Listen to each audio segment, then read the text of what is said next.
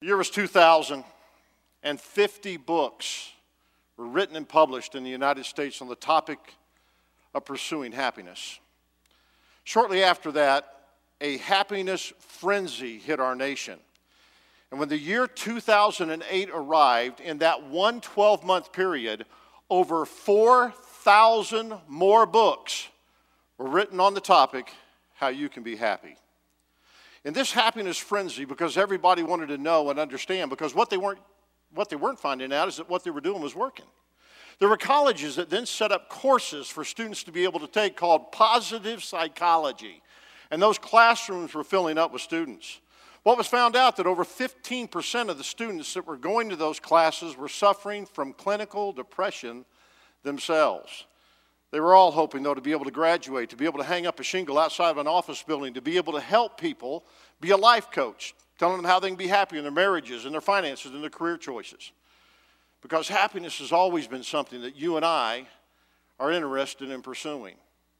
The funny thing is, or may I say interesting thing, is that many people believe that today the people in the United States are sadder and filled with more anxiety than we ever have been in the history of mankind. Isn't that something? Well, that has not been my reality. I have been a person all of my life that has been happy. I wake up loud and I wake up early.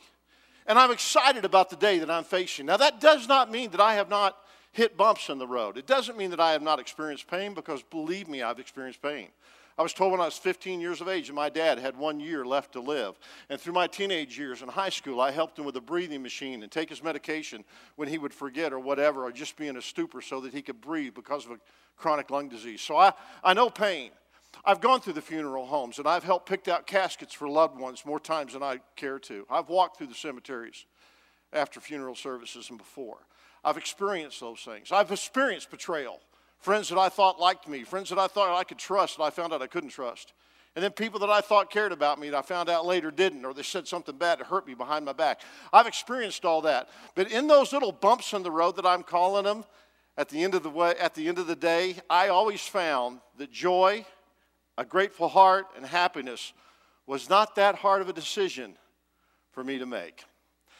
Now, the one reason or thing that I contribute to that factor is the fact that when I was 12 years of age, God put some really smart adults around me when I got saved. Give you the story real quick. I was 12 years old. I was going to a Christian school that my parents put us in Orlando, Florida. So we had Bible just like everybody else would have, English and math. Along with that, we had a Bible class. We had Bible teachers every day. And then once a week on a Thursday, we would have a chapel class, meaning all the student council would go to a worship center, the church building, and we would go in and we'd sing songs and things like that. And then somebody, normally a youth pastor or a teacher from the Christian school, would come in and preach to us on our level. That particular Thursday, Dr. Bob Ware, the pastor of the church, came in to speak. And I love this man. Outside of my father, I admired this man more than any other man on the planet. He was a man's man. He's an ex-Navy man who was a boxer in the Navy. So he was big, he was mean, and he was as tough as nails. He had no neck. It just sunk into shoulder muscles. And big old arm muscles and a big old barrel chest. And he was just a man's man, and I loved the guy. Well, he was speaking that day, and when he was speaking, he was talking about Jesus and how much Jesus loved us, and he died for us on the cross of Calvary. And then we can have a relationship with God through him by just believing that Jesus died, asking him to come into our heart and be our Savior, forgive us of our sins. So that day, with tears coming out his face, this big, burly man of a man, telling us how we could be saved. I did that. I'll never forget. I was sitting in the middle, kind of where you're sitting, 4 or 5 rows back, right on the center aisle, center seat. And I prayed and I asked Jesus to save me, to come into my heart and to be my Savior. And I remember him talking about how it changed his life, this rough, rugged kind of a nasty Navy guy that he was, to the man of God that he was that day. And I wanted that in my life. And I remember thinking a couple of things. Number one, why didn't somebody tell me before this? I'd gone to church with a friend of mine when I was about 10 or 11 years of age, and this is what I remember. My first church experience was I went in and I sat by him, and the church was serving communion. And as the plates and the elements were coming past, I remember him asking me this question, just a kid. He said, "Are you a Christian?" And I go, "I don't know." He said, "Well, then you can't take communion." And so I'm standing there in church, and I'm like, here comes the plate, and I just kind of pass it on. I'm kind of thinking, well, how do you fix that? How do you get in on that? And nobody told me. Next time, all of a sudden I hear this, I'm 12 years of age, and this time I got it. And I accepted Christ as my Lord and Savior. And it was amazing.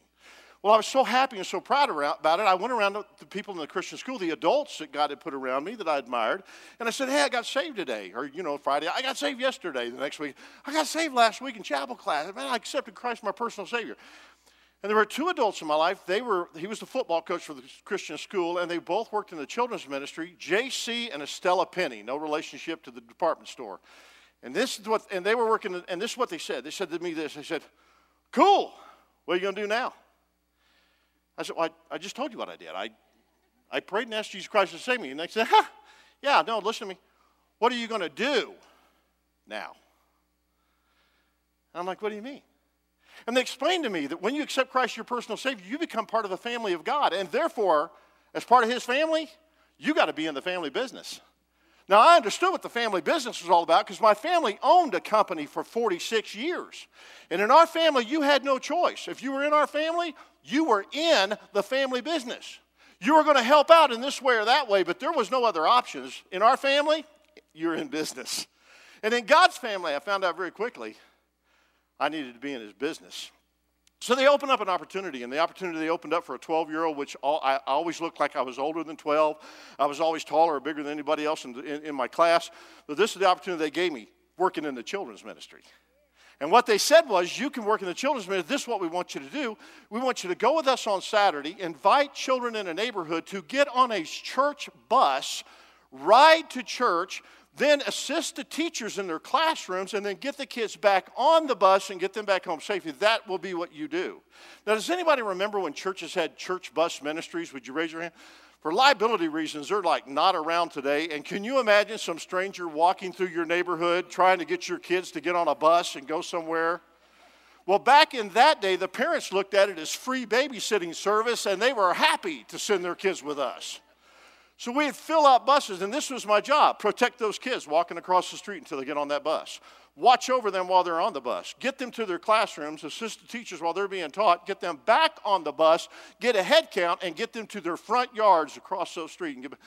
And from the age of 12 to 15, I did that, 12 to 15. It wasn't until I was 16 years of age that I heard a pastor explain tithing to me. And here's how I accepted tithing. He said, the first 10% of everything you have belongs to your Heavenly Father to do His work, to invest into the family business.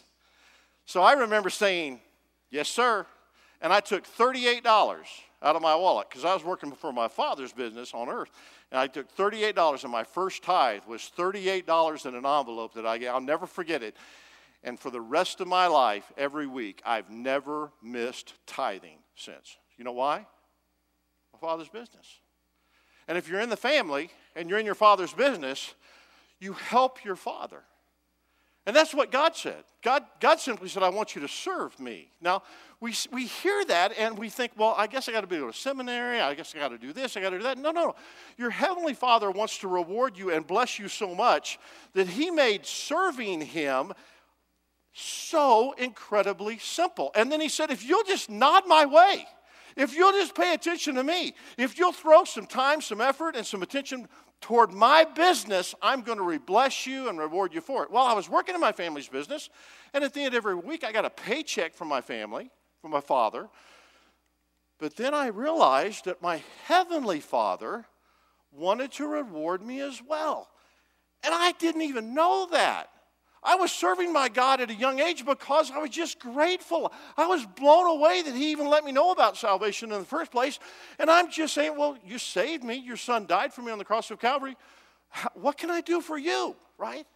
And I didn't even know that my Heavenly Father had plans to blow my mind for these things. And this is what He said, John chapter 12 and verse 26. Jesus said, if anyone serves me, the Father will honor him. I'm like, wait a second. God, I thought I was honoring you. I'm working in the children's ministry at 12, and I thought I'm honoring you. And the Heavenly Father of this universe goes, I know your name, I see what you're doing, and I'm going to honor you. Whoa. Yeah, I'd do it without that. I'd do it without that, God. And I didn't even know that the Heavenly Father was about to honor me. And with that honor comes happiness that you can't get on any other level. Now take a look at this. This is so important.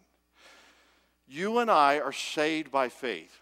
We're saved by faith. The Bible says, Ephesians chapter 2, verse 9, you're saved by faith, not by works, lest any man should boast. All of your righteousness are as filthy rags. So you stack up all the good you can possibly do, it's not going to mean anything to God.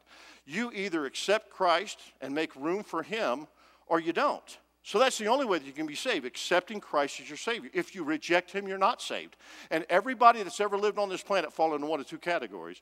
You're either saved or you're not saved, based on not works, but based on whether you've accepted Christ as your personal Savior or not. And then God says, everybody who has ever lived is going to gather in one of two different meetings in heaven. So listen to me. You've got a meeting with the Heavenly Father that's coming. And you will either be in this group meeting or you'll be in this group meeting. And those two meeting places are called judgments in the book of Revelation. Let me give them to you. The first is called the judgment seat of Christ. The second one is called the great white throne judgment. Every person who attends the judgment seat of Christ is a believer, and they're saved. Every person that attends the great white throne judgment is an unbeliever who has rejected or not accepted Jesus Christ as their personal Savior. Now, you might be thinking, well, why is there two judgments? I mean, the bottom line is, if everybody over here is going to heaven and everybody over here is going to hell, why do you need to talk about anything?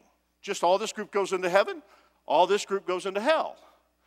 The judgment seat meetings are not to determine whether or not you're saved. That was determined on earth. The judgment seat meetings are to determine how you're going to spend your eternity in either heaven or in hell. Let me say it again. Your belief determines your eternal destination, but your behavior determines how you're going to spend it.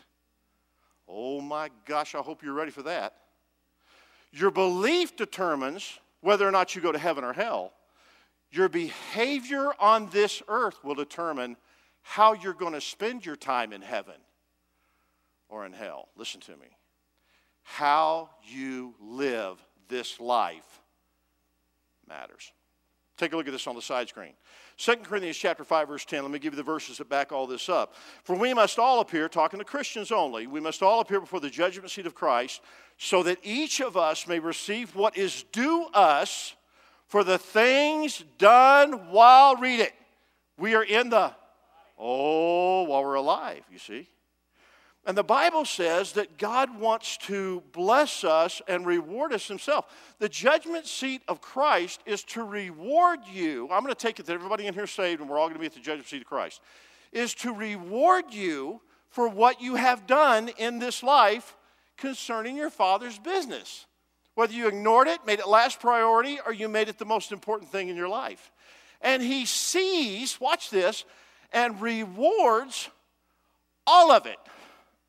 Now, you guys work in the children's ministry of our church, right? And you're all about 11, 12 years of age. So you work in the children's ministry, then you come in here and you serve, right? When you're working in the children's ministry, you are answering the prayer of a young mother or father who prayed this prayer. God, we just need to be with you today. We need no distractions. We need to sit in church and love each other and feel the presence of God and not worry about our crying baby or our upset toddler or whatever, right? So you're answering the prayer of a young mom and dad who's coming to church while you're keeping their kids. Now, have any of you been thrown up on? You have? Give me some of that. The God of this universe saw that toddler erp up on you. Right? And you know what he says? I got something for her. And it's not just a wet towel. I got something. Right? For her. This judgment seat of Christ is about rewards. And it's not that he's going to staff it out to a third-rank angel somewhere down the road. God himself said, I am going to reward you. Take a look at this verse on the side screen. The Bible says, where is it, Hooper? Let me just look at it. Where's it at? It says, and your Father who sees everything, look at that, who sees everything will reward you. Your Father who sees everything or sees in secret will himself reward you.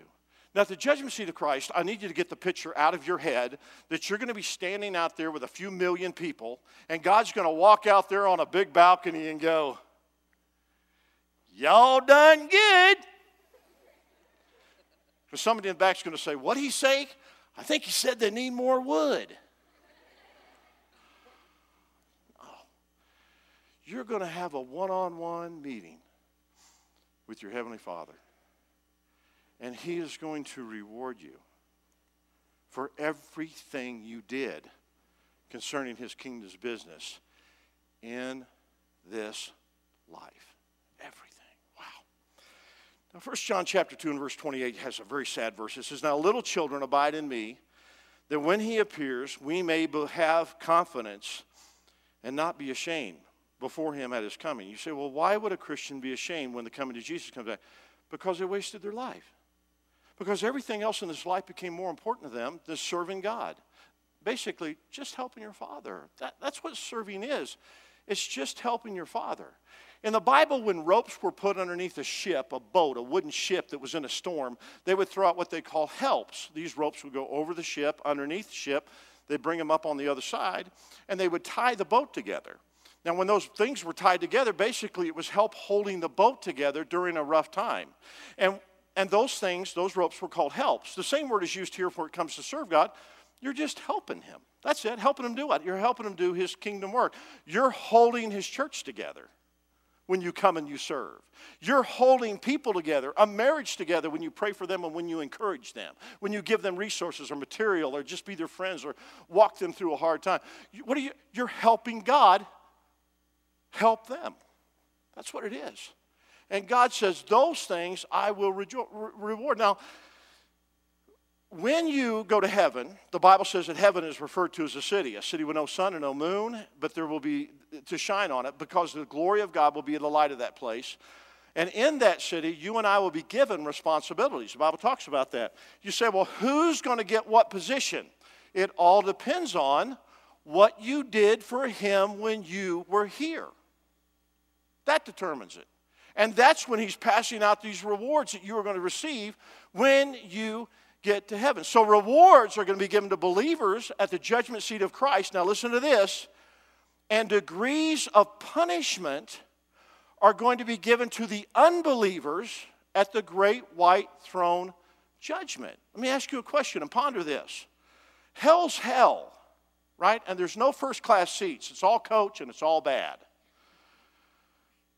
But is your uncle, who's a good man, who provided for your family, who really didn't drink, didn't run around, didn't cheat on his wife, he just rejected Christ. He had nothing to do with Christ, nothing to do with God's church. Is he going to experience the same kind of hell that idiot who walked into the movie theater in Aurora and killed 12 people and shot up 58 more are going to experience? Will that uncle of yours experience the same kind of hell as Hitler, who killed over 6 million Jews? Will they experience the same hell? The hell's hell and God's not there. But will there be different degrees of punishment? This is so good. Oh, look at this right here. The Bible says in Revelation chapter 1 and verse 3, God blesses the one who reads the words of this prophecy to the church. Oh, stop a minute. I'm about to read it.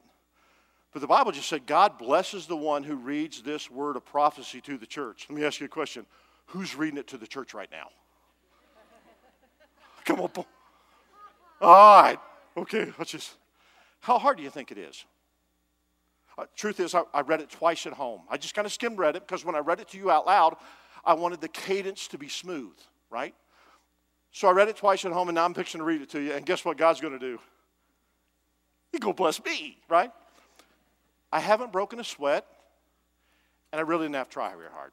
Because you know what? I know how to read, right? So I'm about to be blessed for just reading it to you. Now check out what it says. Check out what else it says. It says, where am I at? And then it says, and he blesses all who listen. Are you guys about to listen? Okay, he's about to bless you. right? So it's not hard. Did you have to work very hard to listen? No. He said, and then obeys the message that it says, for the time is near. Now here's the point I want to make, right? Some people say, well, serving God means I got to go to Africa and build wells. No, you don't. Serving God is one of the most simplest things you can possibly do. You're in His family. Just open up your mind and open up your eyes and open up your mouth and serve Him. What's that mean? Help Him. Help Him. Just do His thing in your life today. I'll get to that more in a minute. Revelation chapter 20, verse 11. You guys know why we call it the Great White Throne Judgment? I'm going to go real deep and show you why Bible theologians call it the Great White Throne Judgment. Here it is. Then I saw a great white throne. There you go. That's deep right there, baby. That's deep teaching. Take that home, will you? And Him who sat on it, from whose face the earth and the heaven fled away, and there was found no place for them. Everybody at the Great White Throne Judgment, no place in heaven. You found no place for my Son Jesus Christ in your life when you were on this earth. I find no place for you in my heaven. You go, that's harsh. Let me tell you what God is. He's loving, He's merciful, He's kind, He's forgiving, but He is also just. What about a person that, they rejected Christ, but they went this area of religion or that area of religion, or they believe with all their heart this would do it? If you have no place for Jesus, He has no place in His heaven for you. And He makes that very clear to every person in your family and every person who's ever lived on this planet who's rejected His Son as their Lord and Savior. And then He goes on to say, and I saw the dead, small and great, standing before God, and the books, plural, were open. And another book was open, which is the book of life. The book of life is where your name is written if you've accepted Christ as your personal Savior. That book is there to show them that their name was never written in the Lamb's book of life. But some other books were open. Now watch what He says. And the dead were judged according to their works. Well, how would He know about their works? They're recorded in those books. Oh my gosh. Well, if they're going to hell, they're going to hell. But watch this. They were still judged according to their works. The Bible says in Matthew chapter 11, but I say to you, this is God talking, I say to you that it's going to be more tolerable for the land of Sodom in the day of judgment than for you. Jesus went to Capernaum. He was teaching the people of Capernaum, and they would not repent and come back to Him. And then Jesus said, had I gone to Sodom and Gomorrah, they would have heard what I said, and they would have repented, and Sodom and Gomorrah would still be here to this day.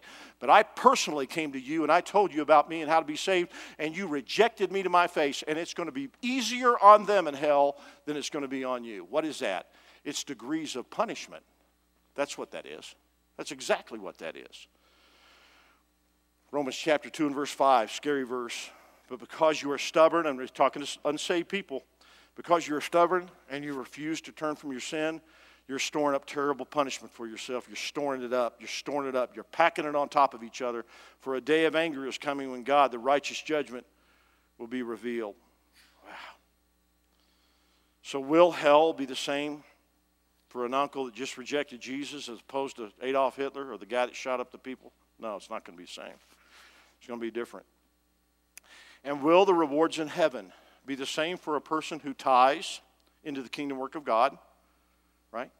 Who serves, who invites a friend, who calls on somebody to come and be the help to them, who ministers to them, to encourage them. You guys need prayer. I'll pray for you right now. Is heaven going to be the same for somebody like that as opposed to somebody who's saved so as by fire, never tithes, never goes to church, never helps anybody, never gives any thought to the kingdom of God? Will heaven be the same for them? No, because God is a just God. So some of you are sitting there right now going, uh-oh, if I'm coming before the judgment seat of Christ, which I will, I need to get busy, right? And some of you are thinking, I don't know if I need to go to seminary. I don't know what I need to do. Can I give you a verse? The Bible says, and this is how cool your God is, because He wants to bless you. And if you give, Matthew 10, if you give even a cup of cold water to one of the least of my followers, you will surely be rewarded. Watch this. Watch this. Hold that cup. You hold that cup. Watch this right here. This is going to be so cool. Watch it. Hold that cup up. Ooh. Very good. Ooh. Very good. Reward, reward. That simple. That's simple. The Bible says in Colossians chapter 3, verse 23, whatever you do, work at it with all your heart as working for the Lord, not for human masters, since you know that you will receive an inheritance from God as a reward. It is the Lord Christ you're serving in everyday stuff, going to work. I'm representing Christ here. That's why I'm showing up early. That's why I'm the best employee you got on the job, because I'm not working for you. I'm working for Him every day of my life. Man. And God wants to bless you. Throw up an e-invite card on the side screen for me. Throw that up there. This card is going to be mailed to every one of you who have an email on, okay? It's going to come to your email. This is an invite card telling you about the series that we're doing right now. Watch this, watch this. The invite card comes to your house, your mailbox. You open it, you see it, and then you click forward. You go to your address book, and you go, I got some friends and some marriages and people that aren't happy, and they're on anxiety medication. They're trying to drink themselves silly at night. They're smoking weed like, they're going to, just kind of decompress in the evening with that, and they're still not happy. So you go, I know some people. You put in their addresses. You change the forward to, hey, I think you might like this. Click send, bam, reward, reward, reward for everyone you send it to. Why? It's not your business. It's your Father's business. And you made it your business. How hard was that? How hard was that? Wow. And then this final verse, look at it. Matthew 6:20. But store up for yourselves treasures in heaven. Store up for yourselves treasures in heaven. Store up for yourselves treasures in heaven.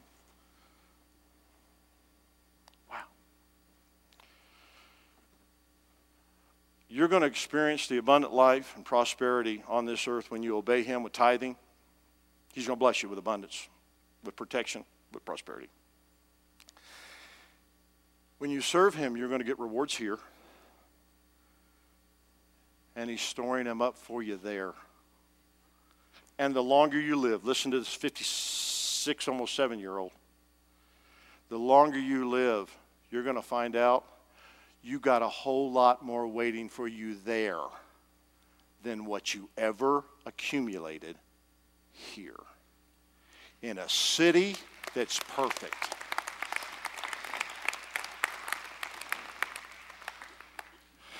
And I want to thank you. Seriously, I want to thank you. I was 30 when I got into Grand Junction. Anna was 29. Our kids were very little.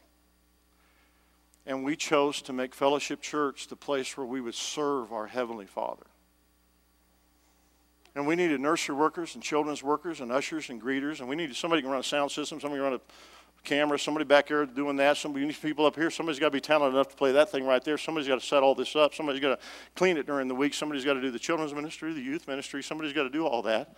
Somebody's got to greet people and shake their hands at the door. Somebody's got to share the love of Christ with somebody, with a brother. Somebody's got to pray with somebody. Somebody's got to go to the hospital and see them. Somebody's got to go to hospice and sit and hold the hands of somebody whose loved one is dying. Somebody's got to bring food when a funeral family is going through a difficult time. Somebody's got to coach somebody else, pray with somebody else, be on the phone with somebody else. Somebody's got to be putting money in an offering plate so we can pay the electricity on this, but somebody's got to do all that. And you people have. I'm looking at Sue Knight sitting right there. Sue Knight, 26 years ago, you taught the children in our church. And today, Debbie Pylan, Chris Ganser, in the 2nd and the 3rd grade, taught our lead pastor the Bible. And now our lead pastor is teaching their family members the Bible. Thank you. Thank you. Thank you. Thank you. And I know some of you would say, I'm not doing it for press, and I'm not doing it for rewards. I started doing it before I knew there was a judgment seat of Christ. I started serving my Father out of gratitude before I knew. Before I knew that there was going to be rewards stored up for me in heaven. I started serving my Heavenly Father and honoring Him before I realized that He was looking for a reason to honor me. I just started serving Him because He said, I want your help in my work. And I said, yes. And then I figured it out. Oh my God. It's not that God wanted my help because He needed my help. He did not need my help. What I figured out was when I'm helping God, that was really actually my Heavenly Father helping me to be what? To be truly happy.